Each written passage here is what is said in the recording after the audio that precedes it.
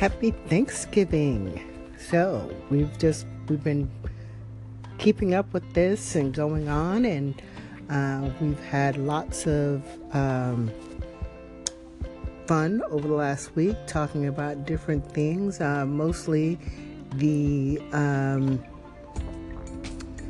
sex scandals that have been going on in Hollywood particularly, but that have gone into politics and so forth.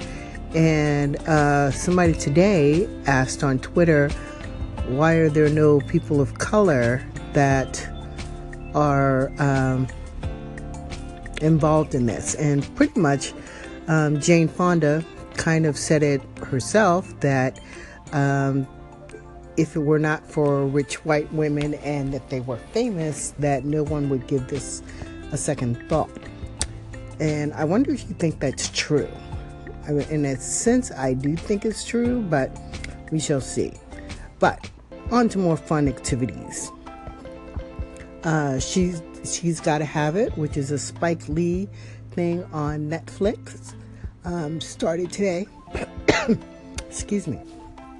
But I watched the Barbra Streisand documentary, which really wasn't a documentary. It began in the beginning with her on a plane and playing cards and so forth on her way to the venue, her rehearsing, and then pretty much it was an hour of her singing different songs, and then ending with her eating food and a tribute to her dog, which played a big part in the documentary. And the dog she had was like 14 years old, and it died, I guess, after that concert. So, which was really sad, because she really did do a tribute to the dog. Then let's see what else happened. So we had the turkey and ham and so forth for Thanksgiving, and that was fun. Roommates made the roommate made turkey.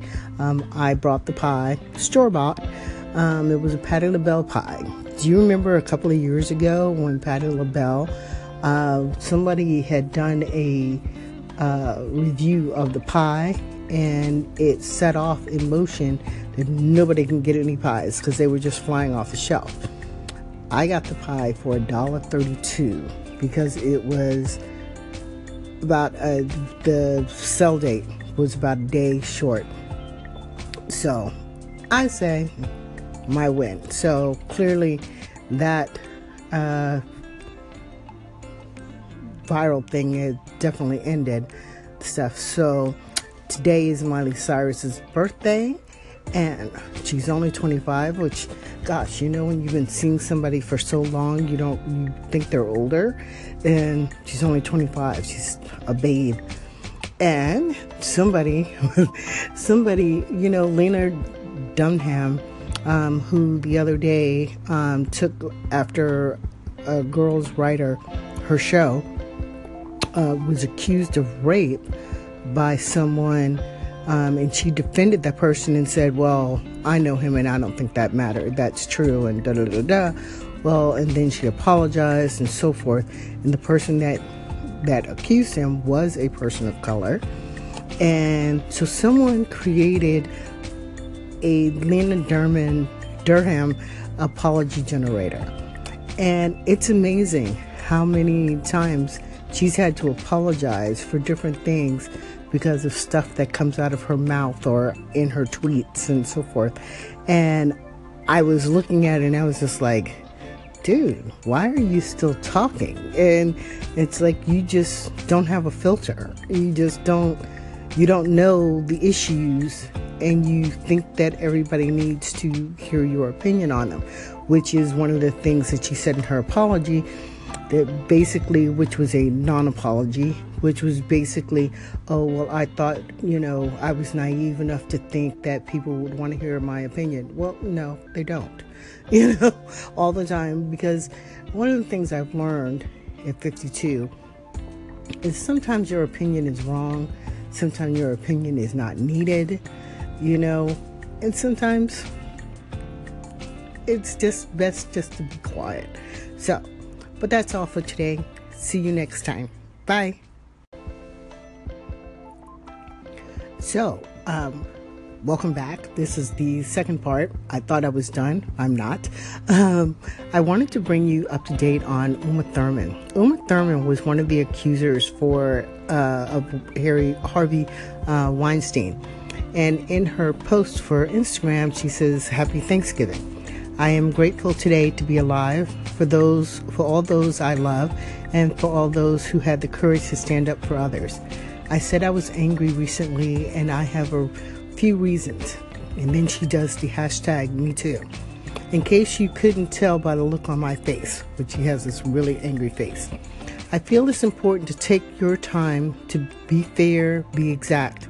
So happy Thanksgiving, everyone, except you, Harvey, and all your wicked conspirators. I'm glad it's going slowly. You don't deserve a bullet. Stay tuned, Uma Thurman." What do you think of that? I think that's gutsy, and Harvey doesn't know what's coming at him. Nobody knows what she's going to say or anything like that. So, but I do think she's smart about the bullet. That basically, if it was something where, and I've been wrong, if you listen to me over the last week, and I've been talking about things, and I've been wondering, what's the end game? What's the end game? What's the end game? That you have these options, and you have all these accusations and so forth, of which no one has really been charged or even sued, for that matter. There have been a few that have gone to the police years ago, but there was no evidence, so it wasn't pursued and so forth. And my view, of course, is social media is not the code of law, and putting people on public trial there's a problem with that and stuff, because basically any woman can accuse anybody of anything, and in today's environment, she's going to be believed, period. And as much as some people don't like to acknowledge it, there have been some false accusations before. There was one against a famous person that said that he had done something to her at the Playboy Club, at the Playboy Mansion. And when they looked at the film and so forth, she wasn't even there. So it was like, and they looked at it because they still had all the stuff, and she wasn't even there. It was just somebody who was trying to say something that had not happened and stuff. So, and who knows the motivation behind that, But for the most part, 97% of the cases are accurate, and we should take them seriously. But I would like to know, what is the end game in terms of, I think if they really want this to stick, I think they have to go for equal opportunities and so forth. But I think there's, in a sense, I think if the wrong person winds up as the poster boy for this issue, or the poster woman, depending on what you think, I think there's an opportunity for it to actually fall through. There's a chance that it could fall through the hoops, and because all you need is the wrong person to be the poster child of either one, of either side.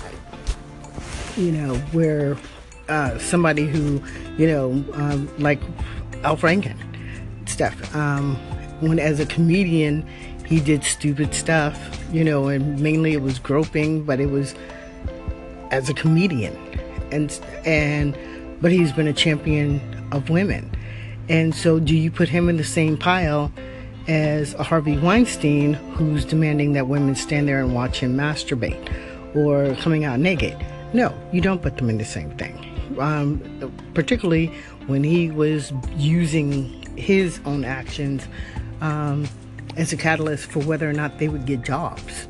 So there is a difference. So, okay. So we'll see what we'll talk about in the next segment. Have a great one.